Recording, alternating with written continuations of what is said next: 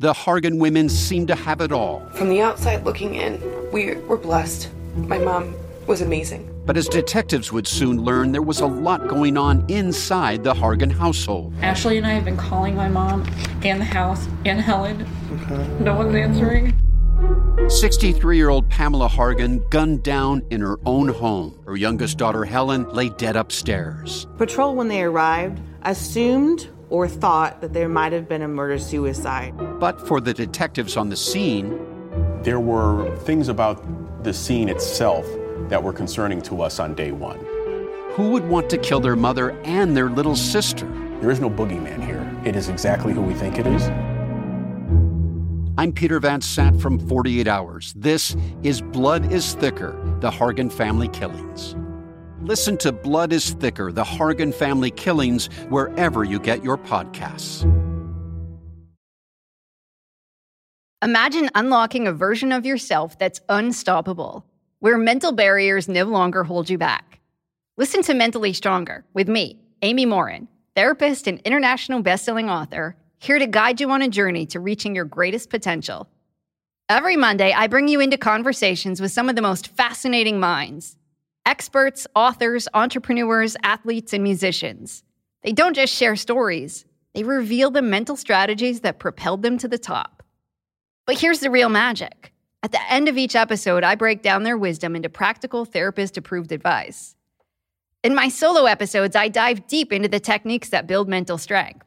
It's like having your own personal therapy session as you discover how to turn these insights into steps you can take right now. This podcast isn't just for those facing mental health challenges. It's for anyone who wants to push their limits, achieve peak performance, and truly thrive. Are you ready to unlock your full potential? Then it's time to become mentally stronger. Subscribe to Mentally Stronger with therapist Amy Morin, available wherever you love to listen to podcasts.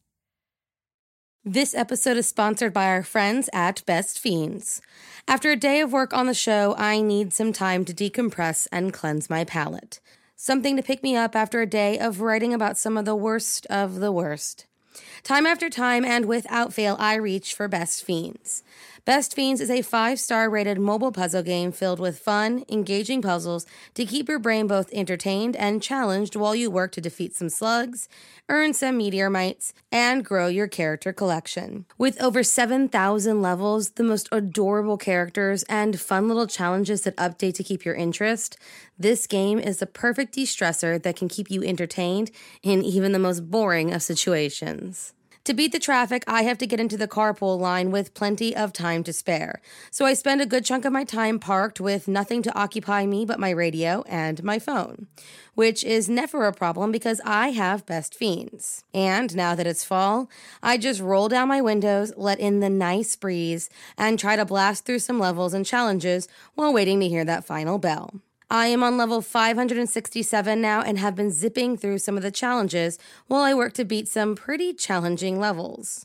One of my favorite things about Best Fiends is that it doesn't require the internet, which is a lifesaver while on road trips or out somewhere where Wi-Fi is a little bit spotty. That way I can play whenever and wherever I want. And I love that I'm having some fun while still making my brain work. So join me and millions of people who are already playing this fun puzzle game. Make the most of your fall downtime and spend some time with your favorite fiends.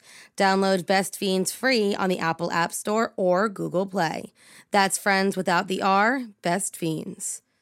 There were 2 more murders 15 miles away. When police arrived, they found the telephones and electricity lines. We have a weird homicide. A scene described by one investigator as reminiscent of a weird... Morning. Murder. Gun control is a hot debate that, personally, I don't see ending anytime soon. It's worth mentioning, though, that the debate does not solely take place in the United States. On November 13th, 1990, a man went on a shooting spree that sparked the debate, not in the USA, but in New Zealand. So if you like your coffee hot but your bones chilled, sit back and start your day with a morning cup of murder. David Malcolm Gray was born on November 20th, 1956, and was described as an average student, quiet and unassuming, and a complete loner while growing up. His father, David, worked for a manufacturing company, and his mother, Mary, was a machinist. Unfortunately, David died in 1978, while Mary passed away in 1985. According to David's sister, their mother's death became a tipping point for her brother and prompted him to move from Port Chalmers, New Zealand, to their family's holiday home in Aramoana. After his move, David, who was described as reclusive but harmless, became a frequent customer at a local Dunedin bookstore, and the owner, a man named Bill Brosnan, claimed that over the course of 7 years of shopping, David had amassed quite the collection of military books and Soldier of Fortune magazines.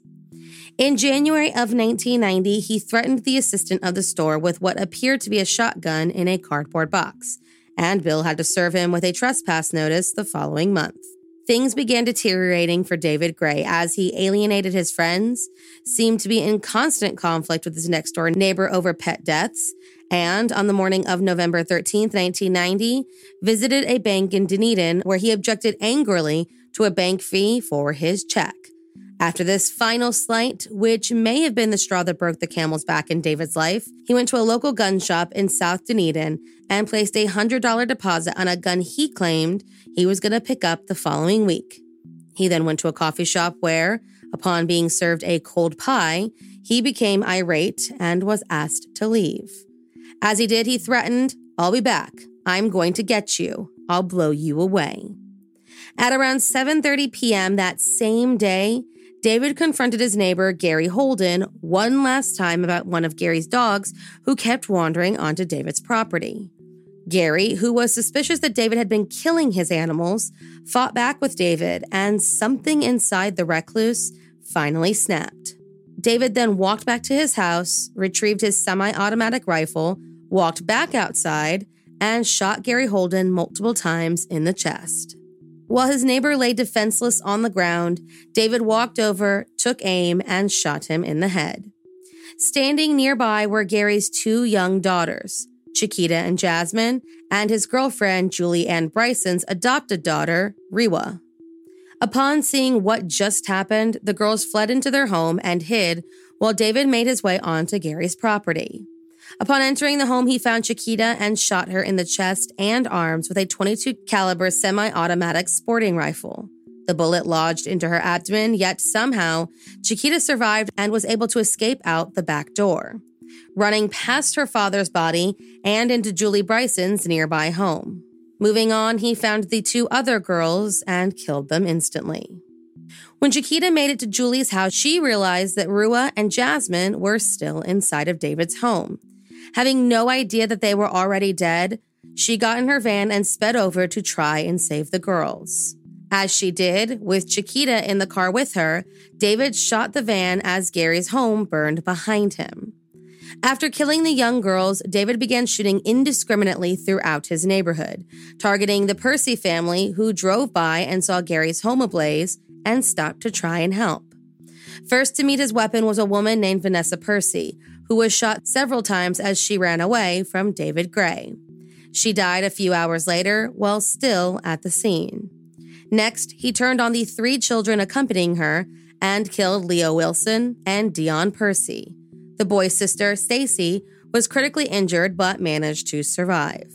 Ross Percy, Vanessa's husband, and the children's father, who had been driving the car, was shot in the head and perished.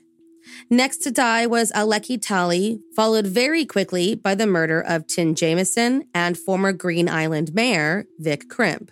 Next were James Dixon, who came out looking for his dog, Eva Helen Dixon, James's mother, and neighbor Chris Cole, who went outside to see what the noise was. James was killed instantly while Eva and Chris were both shot at. Eva, who had recently had a hip replacement surgery, dove for cover, dragged herself into a ditch, and called 111 while Chris barricaded himself inside a phone booth and called police. While Eva was able to survive the whole ordeal and receive the George Medal for bravery, help arrived too late for Chris Cole. Sergeant Stuart Guthrie was the first officer to arrive at the scene, and he enlisted the help of Constable Russell Anderson, who arrived just a short time before, and armed him with a rifle that belonged to an Aramoana resident. Together, and as darkness fell, the pair moved through the township and made their way to David's home, where Sergeant Guthrie instructed the constable to cover the front of the home while he went towards the back. That way, in the likely event that David made a run for it, he was the one in the line of fire rather than the constable. Around that time, Detective Paul Allen Knox and 2 more constables arrived and started the first step of their Cardin-Contain appeal standard for armed offenders. As Sergeant Guthrie relayed David's movements to the other officers, he lost sight of the armed man, and Constable Anderson tracked him coming out of the front of his home. Challenged by the gunman, David Gray quickly retreated back into his home and went towards the rear so he could take cover in the sand dunes of a neighboring home. That's when he came into contact with Sergeant Guthrie, who then yelled for his surrender and fired a warning shot. David shouted back, "Don't shoot," and Guthrie assumed that this was his surrender. Instead, David suddenly fired several shots, one of which hit Sergeant Guthrie in the head and killed him instantly. Minutes later, the Dunedin branch of the AOS arrived and sealed off the township with a roadblock on the only road that led out of Aramoana, while AOS from other areas were called in for support and ordered that David Gray be shot on sight. The Commissioner of Police then authorized the anti-terrorist squad to travel to Dunedin and locate David Gray. The group caught an early morning flight on the 14th as reporters began to swarm the area looking for any leads that they could report on. After a reconnaissance flight over the township at a very high altitude, as David had already shot at a news helicopter earlier that morning, the crew of the Air Force Iroquois carried out low, slow passes over the bush where they believed David may be hiding and dropped tear gas grenades in an attempt to flush him out. They flew for over 8 hours and helped position police snipers all around the surrounding hills. Meanwhile, completely unburdened, David Gray found some food to eat and then went to sleep. As more officials started to arrive on the 14th, the ATS started walking through the streets to clear all of the neighboring houses, passing the bodies of his victims along the way. While going from house to house, they checked a home that had a broken window on the northeastern side of the township, getting a brief look at David Gray and drawing their weapons. Putting a stun grenade through the window, it bounced off a mattress that David was using as a barricade and landed back near the police. Scattering, they continued to try and fire tear gas into the house while David began shooting not at police, but through a Fiberlight shed. The ATS opened fire, and as the firefight began, the Air Force Iroquois took position overhead to ensure that David could not escape. At 5:50 p.m. on November 14th, David Gray exited the house and yelled, "Kill me, fucking kill me, you bastards," as he continued to shoot from the hip. Moments later, knocked down by the ATS gunfire, suffering from a gunshot wound to his eye, neck, chest, and groin. Despite his injuries, David fought until the bitter end, breaking free from his plastic handcuffs and berating the police for not killing him. He was finally arrested after almost 24 hours of terror, and at 6:10 p.m., David died in the hospital from his wounds. In the end, David became the 14th victim of his deadly attack. At the time, it was the deadliest mass shooting in New Zealand history and was only surpassed 29 years later by the Christchurch mosque shootings. 3 days after the shooting, David Gray's house was deliberately set on fire and burnt to the ground with over 50 or so residents, watching as the fire brigade showed up simply to make sure the fire didn't spread. His family later contacted the police and asked that any investigation into the arson be stopped. In the aftermath of the shooting, residents debated over gun control in New Zealand, which resulted in an amendment to the firearms legislation in 1992 that tightened gun control, and the creation of the military-style semi-automatic category of firearms. Also in the aftermath of the shooting, survivors Chiquita Holden and Detective Stephen Vaughn, who were both injured that day in November, married 27 years after the shooting. They met at the Dunedin Hospital while recovering from their injuries, comparing scars and signing each other's casts. Chiquita now works as a homicide specialist for victim support. Thank you for joining me in my morning cup of murder. Please join me again tomorrow to hear a terrible thing happened on November 14th. Don't forget to rate and subscribe and let me know how you like it. If you want to help support the podcast, there's always Patreon or just sharing it with your true crime obsessed friends. And remember, stay safe.